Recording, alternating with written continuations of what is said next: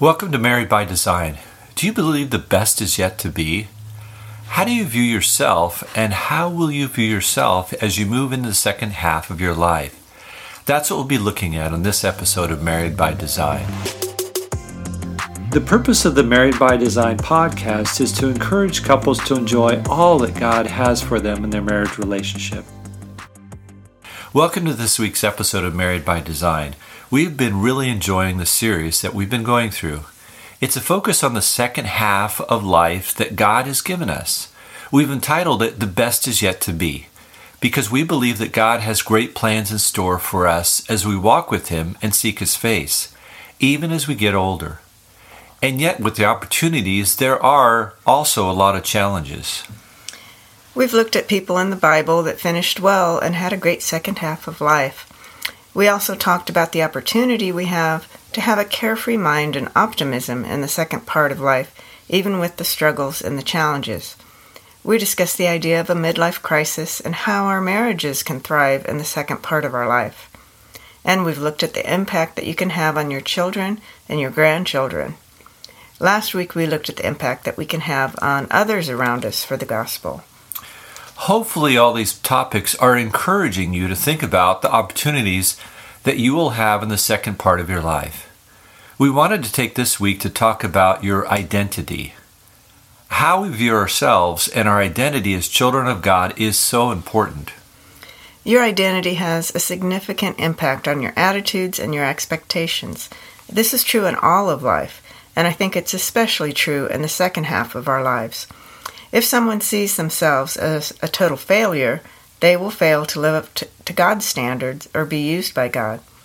In so many ways, we need to understand the impact of our identity in Christ. Let me just take one example from the book of 1 Peter. Really, all the way through the New Testament, the writers encourage Christians to understand their identity in Jesus Christ. In 1 Peter chapter 2, Peter uses a number of illustrations and descriptions to help the believers to see who they are. In verse 9, Peter writes, "But you are a chosen race, a royal priesthood, a holy nation, a people for His own possession, that you might proclaim the excellencies of Him who called you out of darkness into His marvelous light."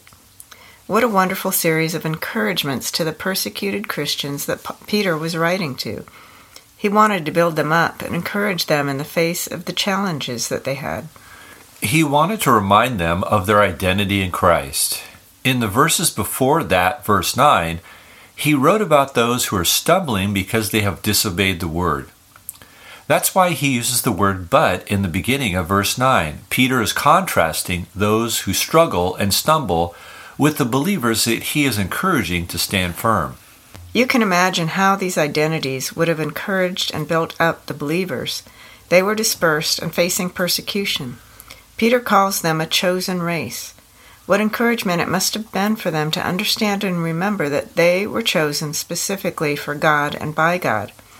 That is something we can remember in the second half of our lives. He also describes them as a royal priesthood and a holy nation. That identity of royal priesthood is significant. A priest is somebody who relates man to God and builds into that relationship. This is what these Christians were to see themselves as. And not just any priest, but a royal priest, a priest of the king. We have suggested that the second half of your life can be a time of bringing people to God and encouraging them. That's what a priest does. Peter then goes on to call them a people for His own possession. How much joy and security it must have given them to know that they are God's possession and He has them in His hand. To remember these descriptions of their identity must have given them a great joy and comfort, and it can give us the same encouragement as we look at the second half of our lives.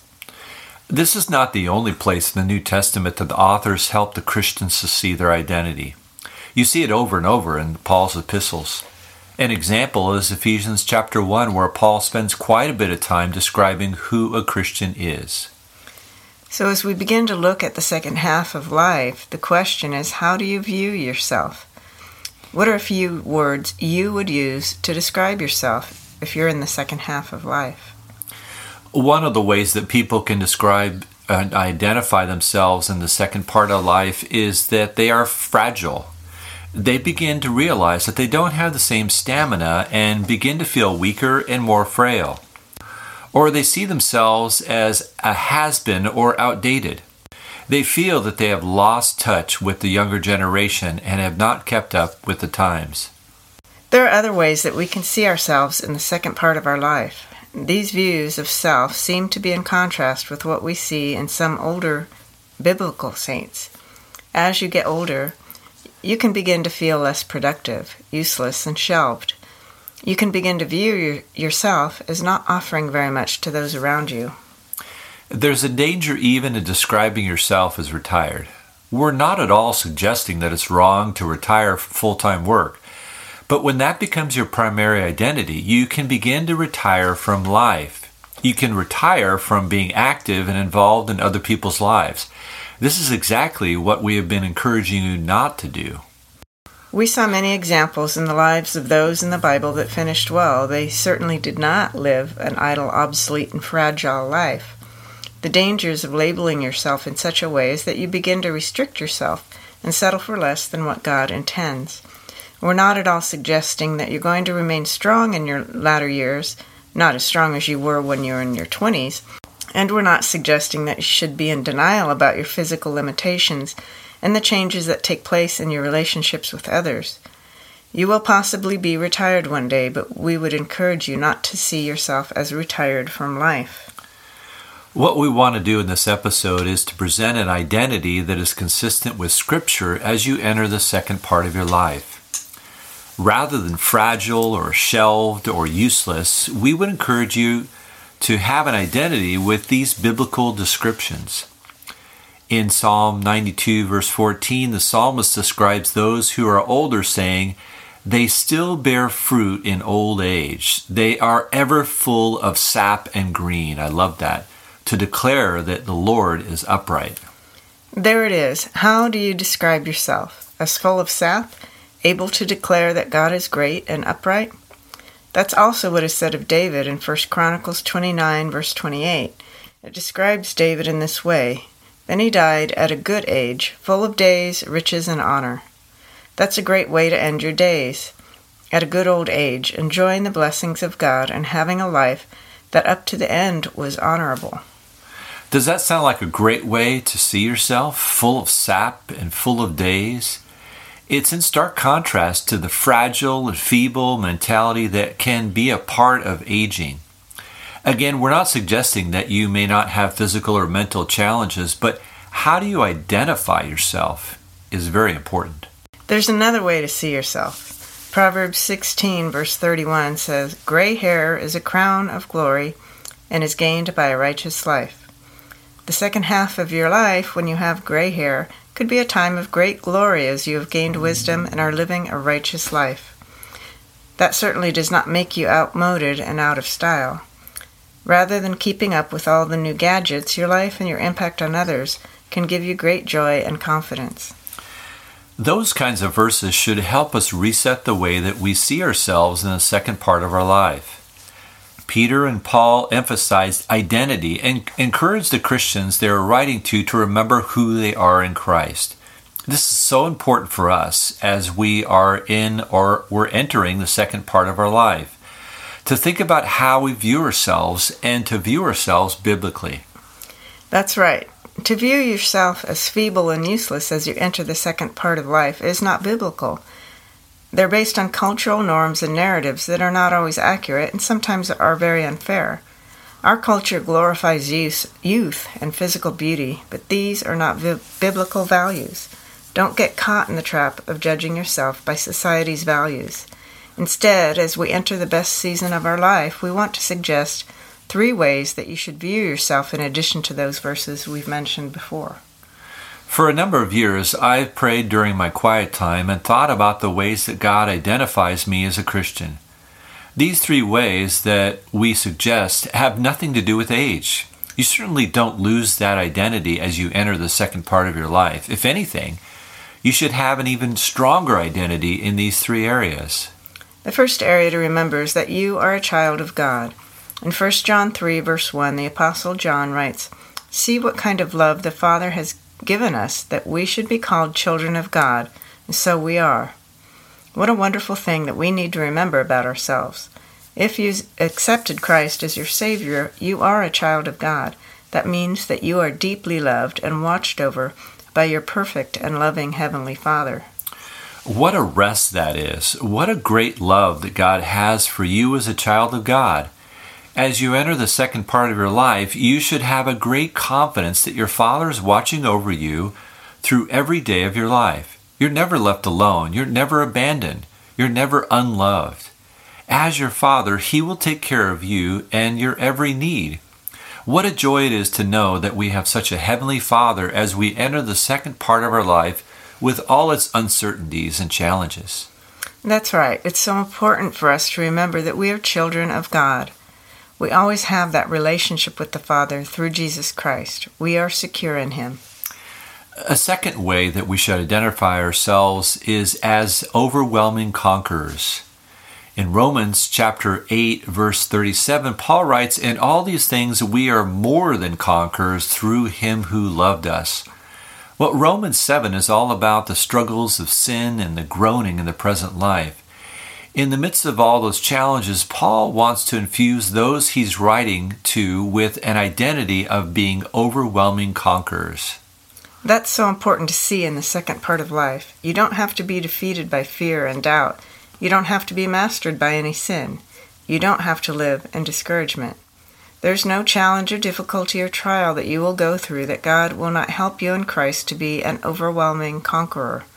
In Christ, God allows you to be a victor over the things that you face. You don't have to be a victim. What a great way to view yourself. And this is all straight from Scripture. Let me give you one more suggestion. Jesus said in Matthew 5, verse 14, "You are the light of the world. The city set on the hill cannot be hidden." He also says in verse 16, "In the same way, let your light shine before others so that they may see your good works and give glory to your Father who's in heaven." You need to see yourself as a light. He was saying that to His disciples so that they would identify themselves as a light. We are to be the light of Christ. As Christ lives in us and our faith grows, we will shine the light of Christ to those around us. What a great privilege it is and an opportunity it is, even as we get older, to know that we can be that light in a very dark world. Can you imagine grabbing hold of those three truths about yourself if you're in Christ? Rather than focusing on the difficulties of your physical condition and the challenges that you have, begin to focus on your identity in Jesus Christ. Regardless of your age or your physical capacity, you have the ability to be those three things: a child of God, an overwhelming conqueror, and a light for the world. Well, now for your homework. Your mission, should you choose to accept it, is to discuss as a couple 2 or 3 ways that you would describe yourself today. Then think how you should identify yourself biblically.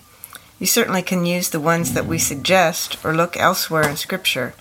Talk about those identities in Christ and make it part of your prayer time in the morning to thank God for that identity. Then begin to live that out in your daily life. Practice it now so that as you enter or are in the second part of your life, that will drive you to a greater confidence and usefulness. Well, let me pray. Father, we thank you for all of Scripture and how you describe us as children of God. Lord, I pray if there is anybody listening who has not trusted you as Savior, that they would turn from their sin and turn to you and trust and believe that Jesus Christ died for their sins.